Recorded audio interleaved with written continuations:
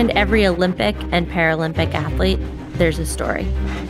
I already felt so different at, being a girl with no legs and being adopted. It was like no one was like missing legs or an amputee, and then on top of it was adopted. Behind every medal, there's grit, courage, and ambition. I was on crutches for 6 weeks and, swinging my leg in the basement while all my competitors were like, putting in base miles and doing 4-hour rides. And behind every athlete, there's villages of parents, mentors, and friends who have believed in and sacrificed to help them get to where they are today. For me, it was the competition, friendly or otherwise, from my siblings. Like, we pushed each other, and it was really healthy for us.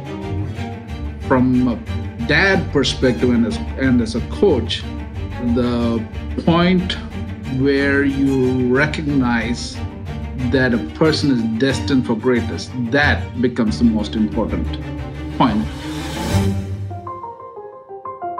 They've overcome extraordinary obstacles, and many are still fighting to qualify for Tokyo. The judo team we are in, we are people from Iran, from Afghanistan, from Syria, so it's big. And we feel like a family, maybe we all went through the same circumstances, the same suffering.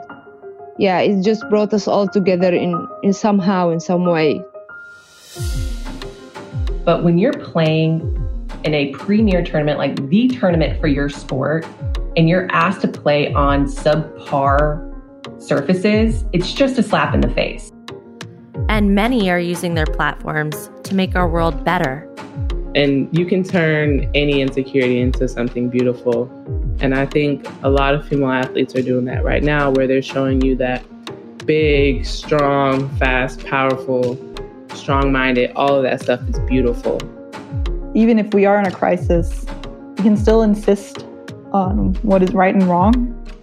Unfortunately, I ended up in a mental hospital, and it was the best thing that happened to me. And I found that hope that I needed, that light at the end of the tunnel. Flame Bears, the Women Athletes Carrying Tokyo's Torch, is a podcast sharing inspiring stories of female Olympians and Paralympians from all walks of life and corners of the world. Oh my gosh, we're at the Olympics! So we're not on the field or slopes with them, but we each have a role to play.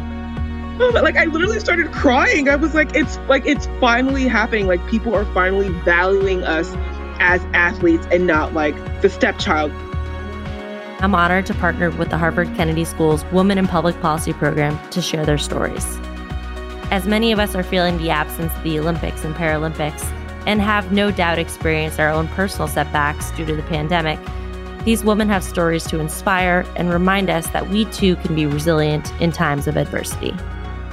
My name is Ida Jacobsen. Becky Sauerbrunn. Sanda Aldass. Katarina Roxon. Nicky Nieves. Maro naam Manasi Joshi che. I'm Jessica Wong. I'm Jamie Middleman, your host, and I hope you'll join me for this season of Flame Bearers, now available on Apple Podcasts, Spotify, or wherever you get your podcasts.